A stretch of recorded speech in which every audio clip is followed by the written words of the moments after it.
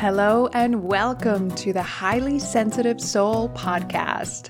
My name is Lisa Matthews, and together we'll explore both the gifts and the challenges of being highly sensitive so that you can bring your unique magic out into the world.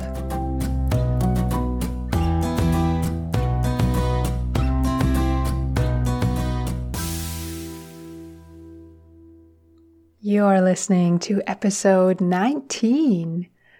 My name is Lisa Matthews, and I'm, of course, a highly sensitive person. I support other highly sensitives who are building a spacious, intentional, and intuitively led life. Those who are on a journey of self-discovery and inner growth, who are creating a life that supports their sensitivities. I'm a certified flower essence practitioner, a registered craniosacral therapist, and I hold regular circles and workshops. I've been in the healing arts for over a decade with a background as a registered nurse. And before we dive into today's very special episode with another wonderful guest, I've got 3 quick announcements for you for events that are coming up. The first one, approaching very soon, is the Ignite Women's Conference. This is coming up September 18th and 19th, and is for those that identify as a woman to join others in community, to become inspired and enlivened over the weekend of listening to speakers and connecting with each other. I'm honored to be one of the speakers at this year's event, and ticket sales actually end tomorrow, September 16th. If you'd like to read more, see if this is something that resonates with you, then you can head to my website, combinationhealing.ca/events for all the details. You can also head there for more information on the Autumn Equinox Ritual Gathering. Now, for those that are in the Northern Hemisphere, wow, fall is really, really beautiful this year. It is fast approaching with beautiful red leaves and a lot of wind today, actually. Now, I have had so many bear visitors this year. It's literally not even funny. I've had multiple times a week seeing bears out on the street, in my backyard, in other people's yards. They are everywhere this year. Now, fall is bear time here in Rossland, and we definitely are seeing more than the regular amount this year. So, back to the actual autumn equinox and what's happening there. Now, we're going to be meeting on September 24th, next Friday, and I'm offering both an in-person and an online option for that. So we're gathering together to really step into the energies of the autumn equinox. This unique time of balance, yet also shifting into the darkness, shifting into winter, shifting into introspection and reflection. So we're going to come together and have some simple yet powerful rituals around this. So that's again next week, September 24th. And last but not least, I'm very excited to announce that the waitlist for the Menstrual Wise Collective is now open. This will be both a program and community for those that want to learn to cultivate a relationship with their cycle, to dance and live with the changing energies, and to reclaim the wisdom of their moon time, their periods. We're beginning in the late fall, and for those that join the waitlist, I'll send you a free resource you can start using today to better understand the shifting energies of your cycle. All right, so those are our current events, our announcements, and I'm really excited to bring in a very special guest. This episode actually came to be from a listener request. They had written in a little while ago, hoping that I could do an episode about social justice, environmental justice, animal justice, and just how to navigate all of these really, at times, intense things as a highly sensitive person. as someone who feels really deeply yet also wants to be involved.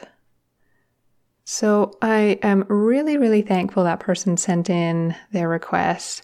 And that is why I spent some time just keeping my ears open for someone who really knew this work well.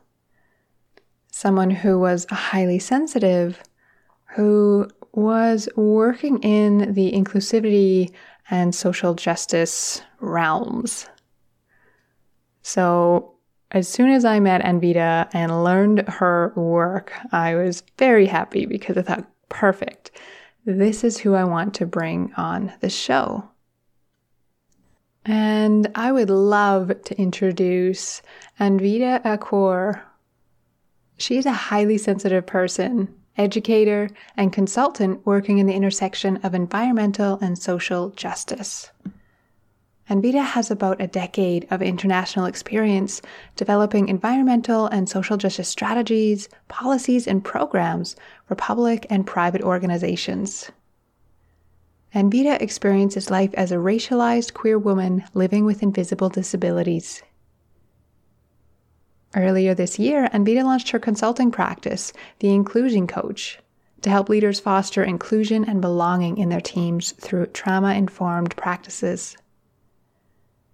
When she's not coaching or teaching, Anvita loves to nurture her sensitivity by drinking tea, forest bathing, and hanging out with her cat. I can really resonate with all of the last elements of tea, being out in the forest, and hanging out with your cat, except I have two. So let's make our way into today's interview. I'm so excited to have Anvita Akor here today. Now, welcome to the podcast, and thanks so much for sharing your wisdom today. Thank you so much for having me. It's great to be here.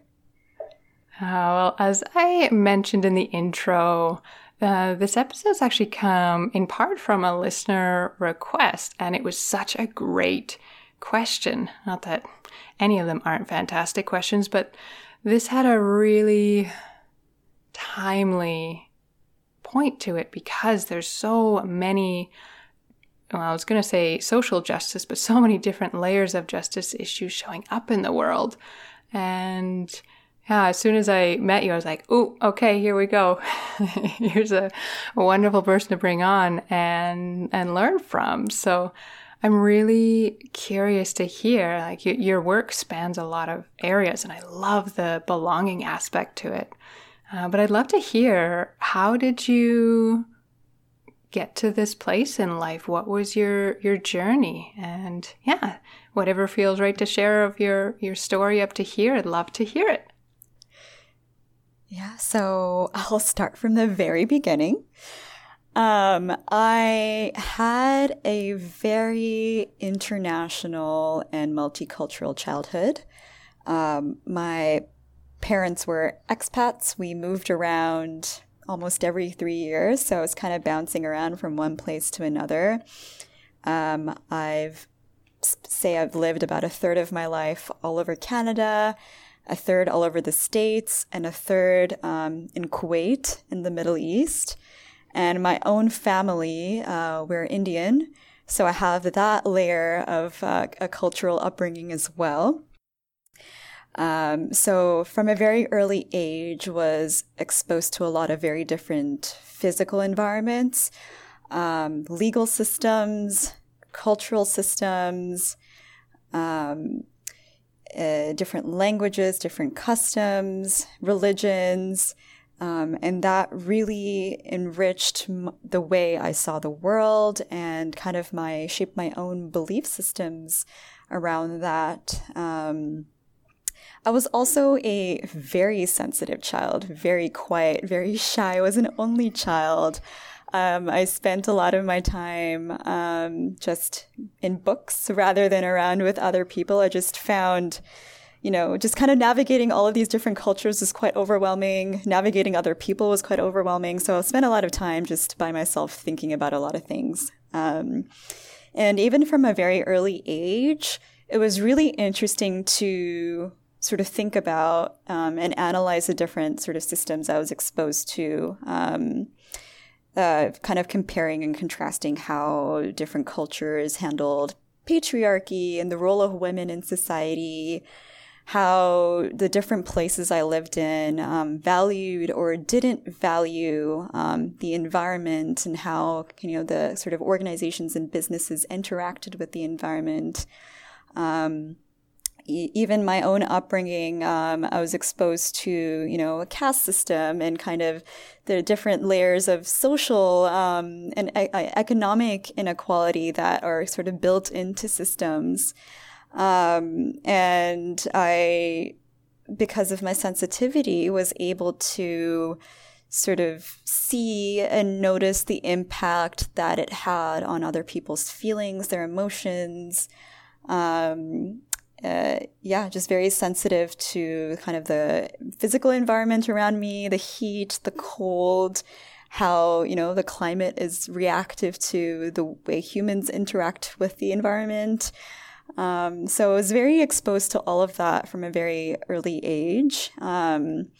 And because I think of the way I saw the world, I also kind of the beauty of the sensitivity was I was able to see and create and envision a world where people could feel better, people could feel like they belonged, where humans interacted in harmony with the environment. So I had kind of set a path for myself to work in that intersection of environmental and social justice, and work with how, governments and businesses can, create that society that I envisioned. I set off my formal education. I did my undergraduate studies in business and environment. And I went on to do my master's in public administration with a specialization in environmental science.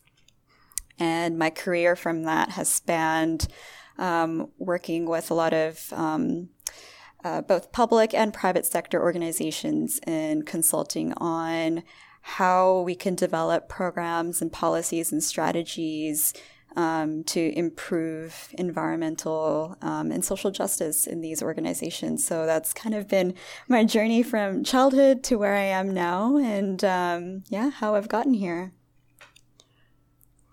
What an incredible background you have. Like, it's as if your journey to the work you're doing now started at day one. Absolutely. Like, wasn't just something you kind of had this lovely rose-colored glasses idea of, oh, this would be so nice to create. It's like you've really lived all of this. So that's pretty fantastic. And what a beautiful way of expressing the challenges, but the gifts of our sensitivity, to be able to see, hey, there's probably some other things we can do at a much higher level, at the government level or organization level, to support the environment and social justice. And usually I see people working in one area or the other, and both are beautiful, but I think it's really neat that you're kind of exploring that intersection, because we're all part of the environment anyway. Like it's not really something we can be separated from without any great consequence. So yeah, it's really amazing. But I could imagine that being pretty challenging growing up and having so much change. Like, as highly sensitives, like not every single one of us, but often change itself is hard. So you're quite the bookworm, it sounded like back then. Are you still a big reader now? Oh, absolutely. That's still my preferred way of unwinding and decompressing from the world, is I just love to curl up on a couch with my cat and a cup of tea and a good book.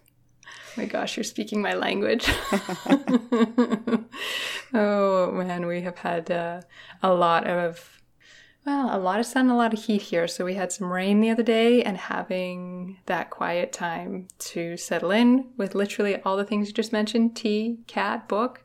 It's very nice. So that's like, it sounds like you've got some self-care within your world well and truly. And I imagine you absolutely have to during this kind of work. Like, so many highly sensitives are really, well, sensitive to cruelty, to violence, to perceived wrongs and unfairness. And it's like we feel it so deep in our bones. Yeah. So it can be hard to set a boundary there. And I'm curious, what ways or suggestions do you have? How can HSPs set boundaries with justice and activism work?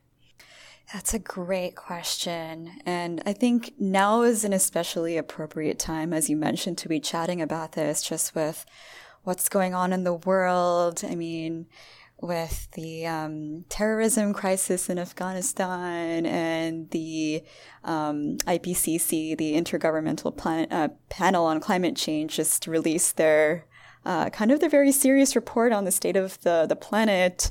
And all the various sort of, social justice issues that have been arising in the world. So there's a lot that's going on in our collective consciousness and our timelines. And, 50 years ago, we would have, our only sort of interaction with the world would have been through the newspaper or the radio or the local news.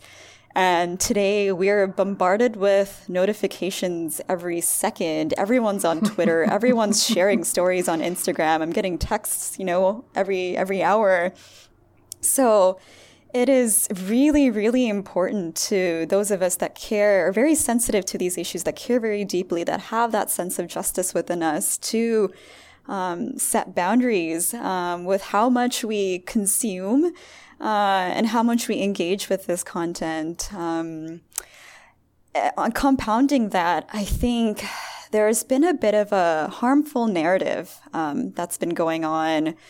There's a bit of an expectation that one, in order to be a true ally or a true activist, one has to comment, discuss, share on social media about every issue. There's this phrase that I hate called, silence is violence. And I think that is, quite a harmful take on how one engages with activism work. I think that kind of expectation is too much for anyone, let alone for someone that identifies as a highly sensitive person. And I would actually argue that, setting boundaries about what you take in and what you engage with is key to survival and self-care. And that, if you prioritize collective needs over your own needs all the time, that actually is quite detrimental and unsustainable for activism.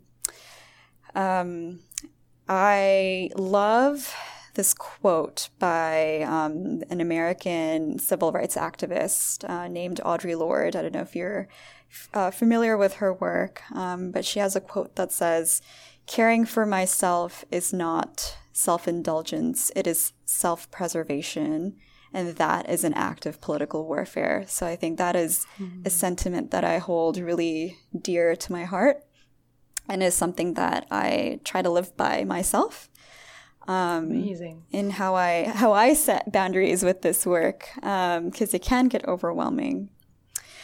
So some of the boundaries that I like to engage in, and I recommend for folks that are really plugged in. So one type of boundary is what I call time boundaries. So limiting the actual time that I consume and engage with environmental or social justice. So I actually set days and specific hours of the days in which I consume news.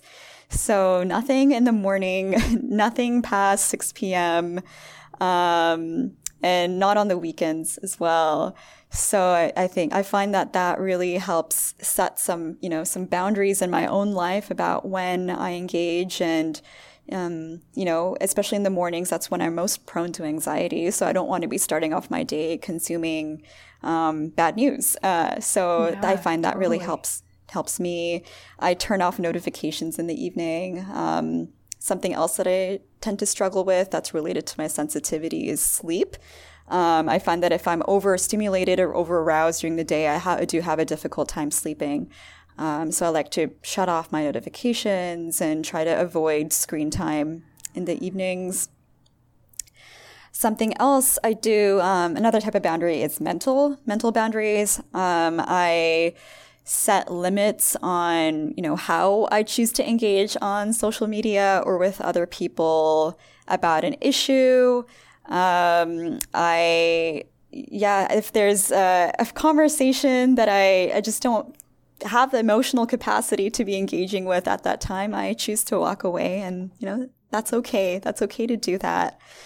It's very much an act of empowerment to just know, okay, this is my bandwidth, and my bandwidth might change day to day, but today this is my bandwidth and I need to walk away from this. So I love that you named that.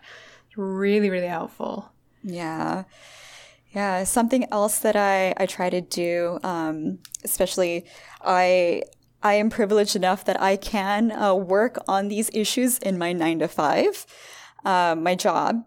So I make the decision to, when I'm at home, when I'm off work, I try not to kind of get involved in social media discussions, or if I'm at a party and, my friends are also very much, plugged into this work. And if they're in a discussion and they're asking about my opinion, I say, hey, this is my relaxation time. This is my fun time. I'm just here to listen. You guys carry on with the discussion.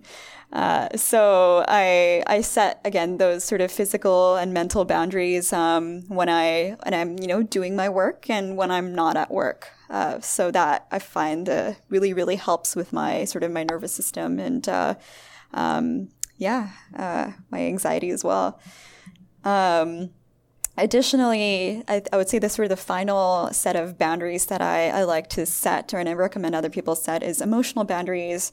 Oftentimes folks that are care deeply about this work are, impacted by it in some way, whether they're, live in a community that is impacted by climate issues, whether they identify with a group that is marginalized.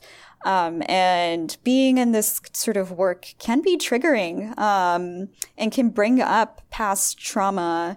And when I feel that I'm being triggered by a conversation or something that I'm doing, I do give myself the permission to step away, take a few deep breaths, do a grounding exercise. And then, as you said, I am empowered in when I want to jump back into that conversation. So that is something else that I do, is just give myself permission to feel those feelings and step away when I need to. On the topic of trauma, I know you have done quite a bit of work, either in your education and training and in your business, and working with folks that are experiencing trauma. And that is something that comes up quite a bit in this work, especially for folks that work in the social and environmental justice space. What are your thoughts on how one can engage in these issues in a trauma-informed manner, especially when one is, experiences vicarious traumatization or is traumatized by the work that they're doing? Yeah, I love that question. And I'll say right off the bat that I'm by no means going to give it a fully inclusive answer. There's so much in this, and it was one of the reasons why I wanted to bring you on too, just to get your take, who someone who lives and breathes this. But I know for myself, and having a trauma-informed background and bringing it forward, working with people on a one-on-one basis, seeing what shows up as a trigger for them, say a particular issue, or sometimes it's having differences in, you've named it already, having differences in experiencing something traumatizing before and then being triggered in the moment. So it's like neurologically, their brain actually can't tell that they are in the present. They've gone back in time. So they may, if they've experienced something that has been quite intense, or they have maybe had something more personal happen in their life that's traumatizing, they are way back in the past. So one of the really, in some ways basic, and in other ways it can be a very well, it's a foundational thing to come back to again and again. It doesn't get old, I guess is what I'm getting at. Is to slowly reorient to the present through our senses. So if our body is sending us signals, if we have had something that we've experienced that gives us feelings of anxiety, or we've got that churning in the stomach, fast heart rate, that feeling of wanting to run, then coming into a sense of our sensations can feel quite dangerous. So doing it in a very slow way, sometimes people will need some support right at the start of this, and I wholeheartedly recommend getting support either through counseling work, through practitioner-based work, someone that understands what's going on, but gently bringing in a sense of the now through their senses and what is pleasant in their senses. Most of their senses are going to be, at the moment, kind of challenging. They may not want to engage with them, but finding something that feels, sometimes it's tactilely nice. So for me, something really simple is a warm cup of tea. If I'll use that in my own, I'll often use my own examples on the show just for client confidentiality and that side of things. Petting your animal, so good. So it's like, you may not recognize that you're kind of back in the past in that sense, but having pleasurable sensation, and you can use an outside resource. You can use something that feels nice, a soft blanket, just to start to kind of come back to the present moment. Being really gentle with ourselves and having a lot of self-compassion as well. Like, there's lots more on the sensory side. I'll kind of give an overview. And then having a lot of self-compassion for the sense that, ooh, okay, I've just experienced, or I've been triggered by something, or experienced some really strong emotion. I'm going to take a few minutes here. I'm going to step back, like you've named, and give myself a few moments to process. Because the narrative in a westernized culture is often keep doing whatever you're doing, be productive, keep going. And even back a few episodes ago, I did a whole episode on the value of slowness and introspection and having processing time. Highly sensitives need the extra processing time because we're taking more in.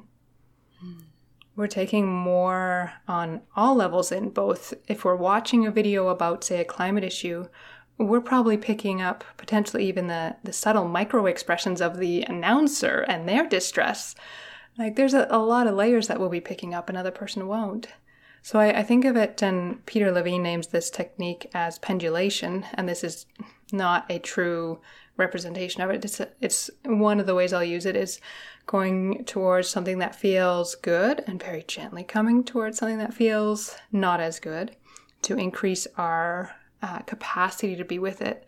But I want to leave that as a technique kind of on its own. But that idea of pendulation, of going towards something that's a little challenging. So if we're like, no, I want to learn about this particular climate issue. So having that time, but then stepping back, swinging away, and resourcing ourselves again. And it's probably not going to be a one-to-one time. If you're spending 10 minutes on climate change exploration, you might need an hour. It's not necessarily one-to-one. But I feel like there's lots of different layers I could bring in on that. But hopefully that gives sort of a start, an overview. But yeah, the first is coming back to pleasurable sensation. Second, giving ourselves some space to process with self-compassion. And third is literally planning in that pendulation time, planning in that time of stepping back. Because it's easy to get sucked in. So easy. I've been there too. Start reading about something or seeing something about the logging. I live in an area where there's quite a bit of logging. And I can just feel my body's response, and I want to act on it. I want to do something. And it's like, oh, okay, here's a lot of energy moving. So I think we underestimate the value of slowing down, processing, caring for ourselves. And honestly, we may come up with a creative solution to something small in that moment, or something big. But we're not going to come up with it if we're continually pushing ourselves down into being overwhelmed and overstimulated. So That was a very long monologue there, but I love that. That was a great question. But yeah, well, we're kind of on that topic. And kind of, without naming it as such, a lot of that is self-care. Yes. And I name a lot in my work the concept of sacred self-care. And having this sense of it's not necessarily I'll reframe it as I have the ability and especially the privilege in my life to take the self-care that I need. I know that that doesn't always feel like an option for everyone, but when at all possible, self-care isn't really optional. And it can take so many different forms. It's not just bubble baths, massages, that's lovely. This is like learning about yourself, understanding what you need, having a really big awareness of where are your limits, and your limits can change over time. So how about on your end? I'm really curious, what self-care techniques, practices do you use in your life? That's a fantastic question. I would say the first step in my sort of journey to taking better care of myself, as I've been working in this space for the last 10 years, and I've been at risk of burning out many, many times. And kind of one of the first things that I needed to learn how to do was just recognize the signs and symptoms of when I've been overstimulated or when I've been over-aroused.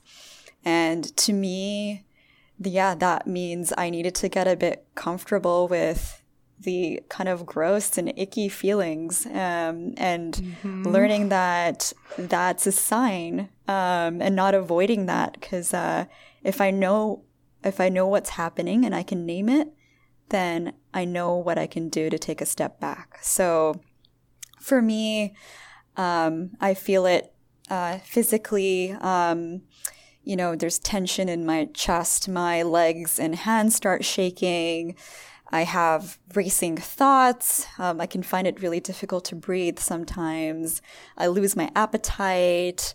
I wake up in the middle of the night. So when I start getting into periods where that becomes more prevalent, then I know that that's a sign my body is saying too much information, too much work. I need to slow down. So some of the things that have helped me, grounding has really, really been a huge lifesaver for me. Yeah. So, in my work, I can get into some pretty heavy, difficult conversations, again, without giving away client privilege. I work in an organization where I support a lot of labor relations cases, especially related to racism, discrimination, harassment. And a lot of the times those folks reach out to me for some, emotional and social support.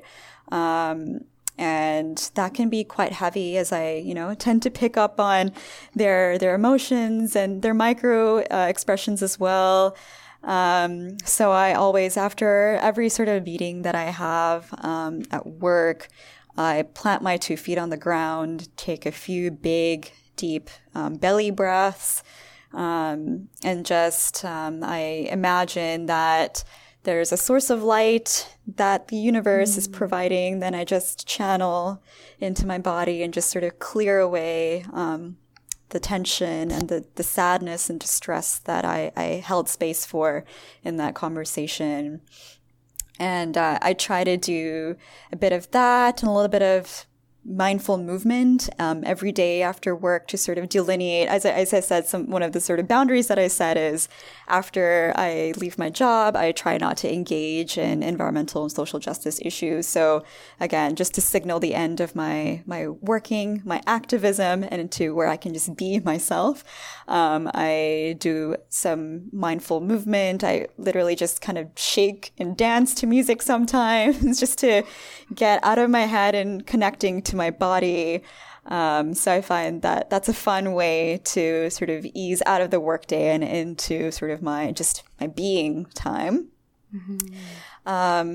I also do, and I do have the privilege of having access to a clinical counselor that I see on a weekly basis to heal a lot of my own trauma. And that's, if you work with me, you know me, something that I always say is you got to work on yourself first before you can take care of other people. Because the relationship you have with yourself is reflected in the relationship that you have with others and the world around you. So that's something that I've been really working on, is just healing my own trauma with a therapist in a very controlled setting. And that's, like you said, self-care is kind of really difficult sometimes. It forces you to dig deep and heal yourself. So that's I would say, a tool that I, lean on regularly, is a formal therapeutic practice. Something... Sneak in one little thought while we're on that. Of course. Just wanting to name, and I was in a recent newsletter that I added that into, that reconnect with my counselor. And I actually have two. I have one that's more when I need to talk it out, when I need to work through things on just a thought-based level. And I have one that's almost exclusively somatic. We're really working through the body sensation level of things. And I think of it like having a team. It's like, if you're a highly sensitive person, you probably support a lot of people. You probably are very in tune with people. You're probably really that, and I won't name this as a blanket rule, but it's pretty common for us to overgive in relationships. We give a lot. We see what a person needs. So in this context of social justice, we may feel like we want to give a lot. And if you're always giving and don't have that support, like, who's at your back? Who's there to support you? So I think it's really important. And I'll notice on myself, I'll look at my calendar and go, oh, no, it's been a little while. Definitely time to come in, book a few more sessions. I think it's so key, so needed. And that it's okay if you need to book extra time before and after a counseling session. Because like you said, it is deep work. It is not always like, oh, that was lovely, we had a great chat and I laughed and went on with my day. It's like, sometimes, like, I usually book a counseling session at the end of my day because I don't know what I will feel like after that. I want that space to navigate however I feel, and I normally plan a walk in the woods after. So if you're highly sensitive and engaging in, or wanting to engage more in social justice work or environmental justice work, that counseling can go a very long way, because at the end of the day, you're doing amazing work by looking to support your earth and fellow humans, and who's supporting you too. So there's often low cost options as well. So always feel free to get creative in a Google search. Sometimes students will offer at a reduced rate, and you can check out a lot of different options there. So that just, popped in. I may have totally interrupted your train of thought, but just want to underline, so important, so helpful, and underrated a lot of times for adding counseling in it as part of our self-care practices. I'm still looking for it, that beefier word than self-care, because it covers so many things. Are there other elements that you like to bring in for yourself? Yeah, and no worries about interrupting. I think that was a really great point. I would say something I've been getting more in tune with recently, over the past year or so, is kind of the spiritual side to self-care. When I have a tendency to, especially when I'm inundated with issues and it feels overwhelming, and it can feel like I'm just in the weeds with, working on a particular problem, and how the heck am I going to, even move the dial on this by 1 degree? It can feel really, really overwhelming at times. And it helps to realize that we are, or for me at least, that I'm kind of a tiny speck in the universe. And so are, even these issues, when we think about it, it's, when I think about kind of the broader scope of things, and, there is sort of this bigger realm, this bigger energetic realm that we inhabit, And I can take a few minutes to just think about, to go into that space and sort of feel connected to the bigger picture of how, I'm bringing science into this, but in thermodynamics, we're all, just energy just flows among us and we're all connected in that sense. And just kind of tap into that kind of bigger sense of connectivity and support that I feel from kind of the universe around me. I find that really helps put things in perspective a little bit and kind of take myself out of this body and out of this mind and into sort of more of a collective consciousness space. So I've been getting more in tune with that side of me over the past year. And I find that really, that's helped when I'm feeling really small and in the weeds. It's helped bring it out a little bit and zoom out and see the big picture. Mm-hmm. I love that. And I think it's a really wonderful reminder that I think some things are, in a way, put on our heart that really move us in particular. Like for me, it's animal rescue. That's something that I really feel passionate about, and I'm really, can really get affected by as well, for sure. Oh, animals pull at my heartstrings, as they do for a lot of us. And when it comes to like, well, what is my, one small thing, or giving a few examples, what is my, say if the ability to give $10 as a donation to a animal rescue organization. I'll go with this example. Or you have a day to volunteer to go trap cats for a TNR, like a trap neuter return program, like whatever it is. And then it's like, well, what was the point of that, in the sense of like, there's so much, it's like endless feeling sometimes. Like they're really, it's going to be another batch of kittens that all need homes. Every time you turn around, potentially, it's like it can feel really endless and really, really bottomless with some of this. So I love what you brought in of just connecting in, and hopefully I heard you right. I may have interpreted it in a different way of right. I am one of many, and yes, and there's also many, many more beings working on this than just me. And for me, I'm very much in the spiritual world as well. I really recognize the support that's been for me. So I also acknowledge that, okay, there's humans working on this, there's beings working on this. We're moving hopefully towards a better place, but I can only trust in that, because it's otherwise, I don't know if the other option really, as much as we can tell ourselves, well, it doesn't get ourselves, anywhere to just worry about, oh, well, I didn't do enough, or I haven't done enough. Easier said than done. But I think really honoring how much we did do, even if that's a simple, not simple at all, energetic gratitude for those that are on the forefront of an issue, say. Like there isn't really, from what I can found, a trap neuter return program right in my area. So like I can just be really grateful for the people doing it. And while that's not a particularly tangible way, that it's not a donation, it's not time, it's a way of just supporting them. And maybe if that's all your bandwidth is, then just start with that, being grateful for the people that are able to be out there on the front lines of whatever the issue is that moves your heart. And it makes me think of that Mr. Rogers quote, where he says, whenever something is really bad and scary in the world, my mom would say, look to the helpers. Yeah. Look to the people that are trying to make things better.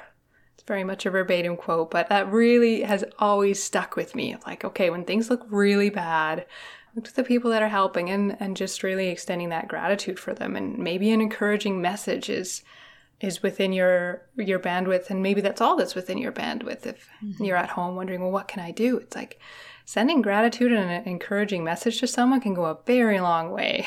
Like, it's a really big start to acknowledge it. So the path goes a lot deeper in terms of what people can do, but I think that there's a lot of gifts. We were talking earlier before we had a bit of a chat before I hit the magic record button about the gifts that highly sensitives can bring to this work. And I'm curious what your thoughts are on that, about what gifts highly sensitives bring to activism and the justice space. Yeah, I think the the thoughtfulness, the slowness, the ability to process, it lends to the ability to notice issues, to notice problems. I noticed that in the literature, research suggests that highly sensitive people are the ones that are often kind of, finding out and discovering these issues. Mm-hmm. I think, the greater sort of response to pain, discomfort, physical experience, and emotional states allows highly sensitive people to hold capacity, to empathize, and to connect with other people, to connect with animals, to connect with the environment. I think highly sensitive people were born activists. They're born to make the world a better place, and it's in the nature. So I think these are just really, really beautiful gifts to be able to notice and hold space for these issues. I love that. Highly sensitives were just born activists. I love that. And especially pairing it with your earlier kind of breaking down of what an activist really is, like you naming that there are some unhelpful narratives out there, and activism does not have to look like standing on the front lines of an issue. Like, it does not have to look like reading about and being up to date on every single news article, because that can consume us really quickly. But yeah, I love that. And I really think that we are also sometimes great at coming up with new solutions, connecting dots that people might not have seen. Or one of the gifts of being highly sensitive is our creativity. Yeah. Which is most easily accessed when we are in a state of feeling ourselves, of feeling grounded, of feeling relatively regulated. So earlier when we were talking about trauma, and I didn't name it in quite that way, but a lot of times it's our nervous system is feeling like it's under threat. We're feeling unsafe. So if we can work with our nervous system at that level to bring in more sense of safety and start to access our sense of ourselves, who we truly are, our creativity just kind of blossoms naturally from there. Conversely, always being in an overwhelmed, I'm not doing enough, there's more that I need to be connected with here, and forever feeling overstimulated, it's actually quite hard to access the gifts. So it's kind of like a double bonus to really take care of yourself. You really get to bring potentially more creative solutions in that perhaps may not have come through otherwise or as soon. So I think there's something to be said for us, especially being often ahead of the game, just seeing some things at the start, naming, hey, this is an issue right at the beginning, and then 10 years later, hey, everyone is aware of this issue. It's like, yeah, we're very aware of the subtle, small things and can see the impact of things. So I think, our creativity, our ability to come up with solutions is a really beautiful gift as well. But I love that. So nice. Did I dive in there, or is there something else you wanted to say on that? Got excited. Yeah, that was perfect. That was perfect. Amazing. And this is a really personal journey for you. It is. This is, as you've named, your walk in life has set foot on a lot of different lands and experienced a lot of different cultures. And within that, probably a lot of different narratives about how a person should be, especially based off how someone outside looks at them. So when one identifies as not being the quote-unquote typical or norm, then how does that look for you? How do your intersectional identities interact with your high sensitivity? Yeah, that's a perfect question. And I would say it amplifies the challenges and it also amplifies the gifts. So it goes both ways. And this is an area that I'm particularly interested in from a research and career standpoint. So I'm super excited to talk to you about it. So women in color, I identify as a woman of color. But I would say, anyone that comes from any kind of marginalized or equity-seeking community, they are particularly vulnerable to having their boundaries violated. And that kind of is an additional layer for folks that are highly sensitive to, when you have, visible ways in which you are kind of different from everyone else in the room. And also inside, the way you exist, the way you think, the way you feel is different from everyone else in the room. That adds an additional layer of complexity to it. So I often find myself that I am kind of the only person of a particular identity in a room or environment. And that kind of sets off my sensitivity to a higher notch, that I'm extra perceptive to changes in mood, emotions, physical changes. I'm kind of, worried about my safety sometimes. And kind of there's a feeling of constant vigilance that is kind of especially exhausting in navigating these spaces. But I would say, the flip side of that is I, through this experience, through kind of feeling this way, it's opened up my ability to hold space for others that may be kind of navigating the world in a way that is different from the norm. And I have, the ability to, empathize and, hold space for those. And I think that's really improved my ability to be a leader. It's improved my ability to lead teams and lead organizations. I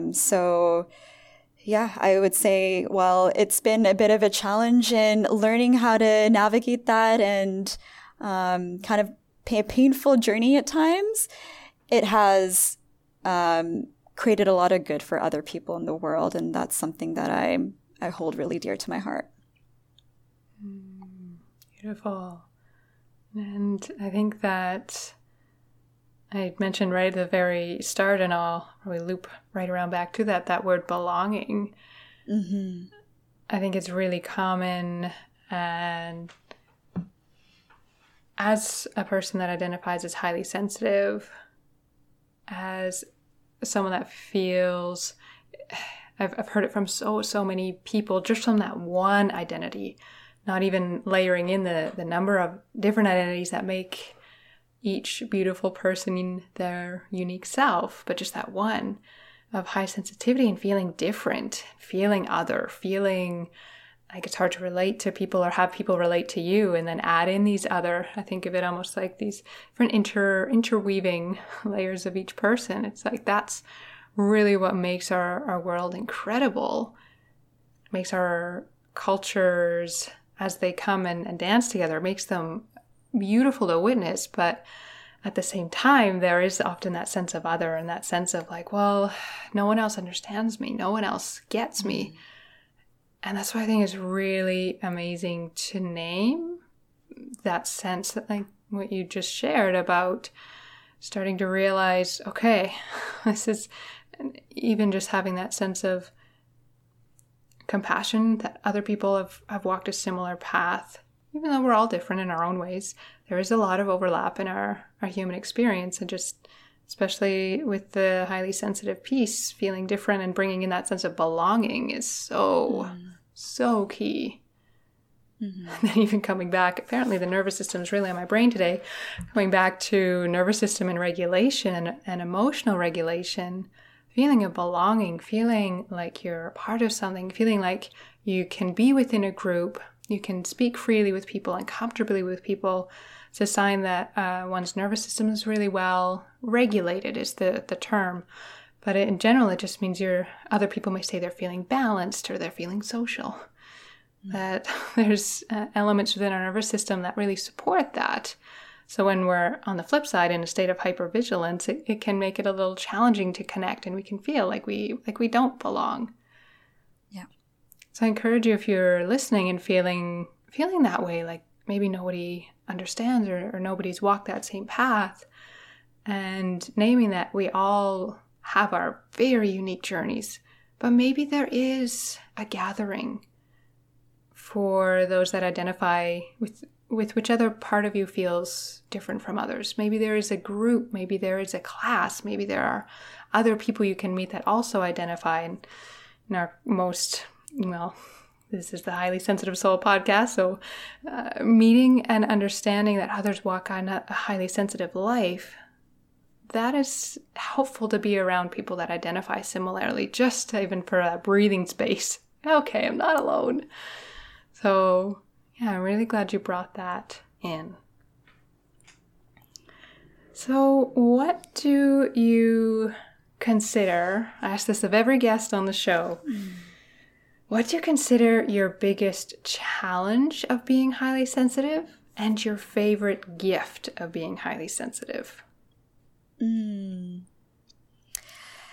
My biggest challenge in my own kind of journey navigating the world is that belonging piece. And that's something that I've been grappling with and working with and dealing with my whole life is, just based on my various intersectionalities and being a highly sensitive person is, where do I belong? How do I belong? I'm such a weirdo. What's wrong with me? These are all thoughts that have crossed my mind many, many times. So my work has been doing the self-acceptance work and self-love work. And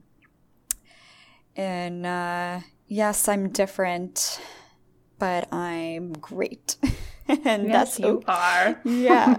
And I belong in these spaces. I belong in these environments. So that's the work that I've continually been doing and continue to do is on getting past my own kind of self-limiting beliefs about how I belong, how I exist, and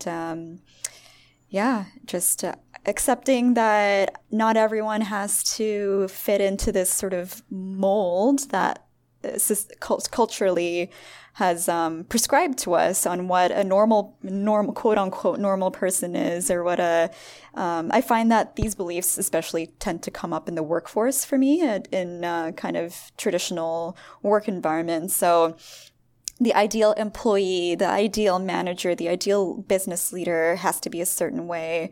And I'm very different from that. So that's been my work in kind of undoing those sort of self-limiting beliefs, and that I can be great just the way I am. I love that. And that so speaks to a huge element of sensitivity of our introspection, our reflection. Yeah. Our deep inner world, our rich inner world with all these different thoughts that a lot of people don't even think about. So I think that's beautiful, beautiful work.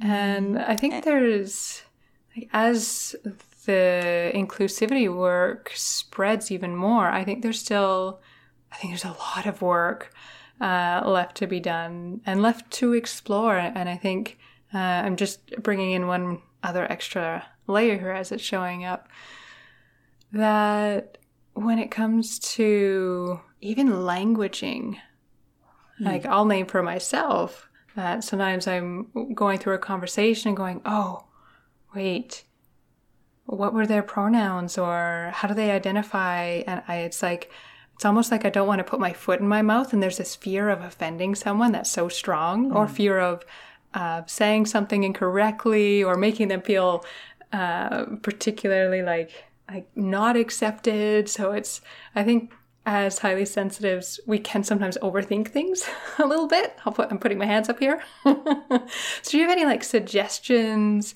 or words for maybe people, especially as our inclusivity is is starting to grow, or the awareness of it is starting to grow. When people are feeling like I don't know what to say, I'm not sure, and not sure where else to learn. Just if you had any words on that.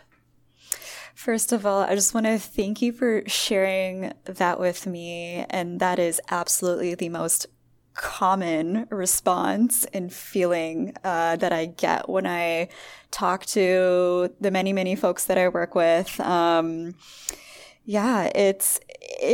can be scary at times. And I do sense a lot of fear in a lot of people. And it absolutely comes from a really, really good place. It comes from a place of not wanting to do any harm. It comes from a place of wanting to really, truly care for other people. And there are a couple of useful sort of scripts, if I may, that you can, or folks that are kind of in that same headspace can keep in mind. One thing that I like to use is I'm sure you've heard of the golden rule, which is, do unto others as you would do unto yourself. And that is very old school, and I want to change that. And what I want to go to now is the platinum rule, in which you ask other people on how they want to be treated. I mean, it's as simple as that. It's as simple as that. So a script that I like to use when I'm working with someone new, that I'm not really sure where they're at or how they would like to be treated, is just saying, hey, I know we're all, very different people coming from very different backgrounds and journeys and points of view. And I would love to know if there's anything that I can do to make you feel comfortable, whether it's sharing your pronouns, whether that's how we schedule meetings, how we interact with each other. If there's anything I can make you feel more comfortable in our time together, please let me know. And that script has really worked quite well for me, giving people that space to share if they're, because if there is something that would make someone's experience a bit better, they will happily share that with you. So just broaching it with that sense of humility is really helpful. And I think, humility is a word that I keep going back to time and time again, just, saying, hey, I'm kind of, I'm on my journey. We're all on a journey when it comes to inclusivity and fostering sense of belonging in the communities that we work in. And, just, saying you're not going to have all the answers. So, if you do make a mistake, offering, please do call me in. Please do let me know if there's any way that I can, make your experience better for you. And just coming at that with a sense of humility, that also goes a really long way. Amazing. So simple and yet so powerful. Like, how many times in life would that have been amazing to hear? I think back to when I was just thinking at earlier jobs when I was out, and even just having that question asked, what a life changer that would have been. Like, oh, actually, I managed a medical office at one point. It would have been like, actually, I would love to shift the desk slightly so that it's not in front of this particular light. And that's from a sensitivity standpoint, not so much as an identity standpoint, but I think that question could go very far in a lot of different ways. And also is a really great, easeful opener. And even in just identifying pronouns, even identifying and putting it in that person's space, what do they feel comfortable sharing? And possibly, I imagine even coming back to that question later when they know you a little better, and maybe they feel more comfortable sharing another layer and having that evolve over time naturally. So I love that. Thanks so much for sharing that in those words. So I'm curious, I'd love to hear, how can people connect with you if they want to learn a little bit more about you? And I know you have two there's streams, essentially, two different layers of offering of what you do in your work. So if you could just maybe share some ways people could find you and what your offerings actually look like. I'd love to hear. Sure. So like you said, I've just started this really exciting in a way, journey. I want to like, can I float in something like you just evolved? You brought in this other layer? Because I'm like, I don't know if you just started this work. Like, it sounds like you've been doing it a long time. Yeah. But in the sort of entrepreneurial sense. Yeah. So that's super exciting and a new path for me. And so sort of the two streams that I would love to offer the world are one, working with leaders, folks that are more established in their careers, folks that manage teams, on if they're looking to level up their leadership skills to the next level in terms of trauma-informed leadership, in terms of fostering a sense of inclusion and belonging on their teams. I offer coaching and consulting for established leaders. And the other offering that I do is working with folks that are earlier on in their careers, folks that have been like me, and kind of the story, if my journey has resonated with you, and, trying to find their own sense of belonging, their own sense of clarity, and learn self-discovery of who they are, how they want to be in the world, how they want to work. I would love to help folks that are earlier on to navigate those self-limiting beliefs, navigate what they can do inside to foster a sense of belonging within themselves. So offer mentoring and coaching to folks from that space. I love that. You can find me on Instagram at the Inclusion Coach. And on email at anvita.akkur, that's anvita.akkur@gmail.com. I love that. I just feel honored. Like, I know that's a big word and it's thrown around a lot, but it's so refreshing and there's so much depth you bring to this work. So it's been really, really enlightening to speak with you and hear your journey. This is often the side that we don't see. We see, the articles written, the policies that get changed, things that happen down the line, but that person that is perhaps helping to shape that, we don't really see their inner journey as much. And I really appreciate you sharing what it's like for you, what the world and its changeability, and how activism, how that weaves into your life, both professionally and the space that you take as well personally. So thank you for sharing that and just providing some background for people and how they can maybe weave some of that into their lives. Thank you so much for giving me the space. It's been such a pleasure. Yeah, it's so fun to chat and get to know you more as well. So I always leave a little or big space. Was there anything that popped up that you weren't, oh, right, I really wanted to bring that in just before we move to a close? Or does it feel like we've covered a pretty good lay of the land for today? I think we're good. Good. Yeah. Amazing. Well, a huge, huge thank you for coming on, for sharing your experiences, your suggestions for people. I hope you find, if you're listening at home, I hope you found this really, really helpful. And I think it's really important for all of us to be involved in the way that speaks to us, and that is within our bandwidth, to be involved in whatever layer of activism shows up for us. And maybe that is looks different for every single person. So with that, thank you so much for your time, and I'm sure we'll connect again soon, but bye for now. Thanks so much for tuning in today, and I really hope you've learned something new, something helpful that can help you on your journey as a highly sensitive, and particularly if you are interested in exploring some of the justice issues of our current time. So I know today's episode was a little longer than usual, so thanks for sticking around. And if you enjoyed today's podcast, well, really, if you had anything you'd like to say, if you had some feedback to give, I would love if you could rate, review, and either follow or subscribe to the podcast to help it grow and reach other highly sensitive listeners' ears.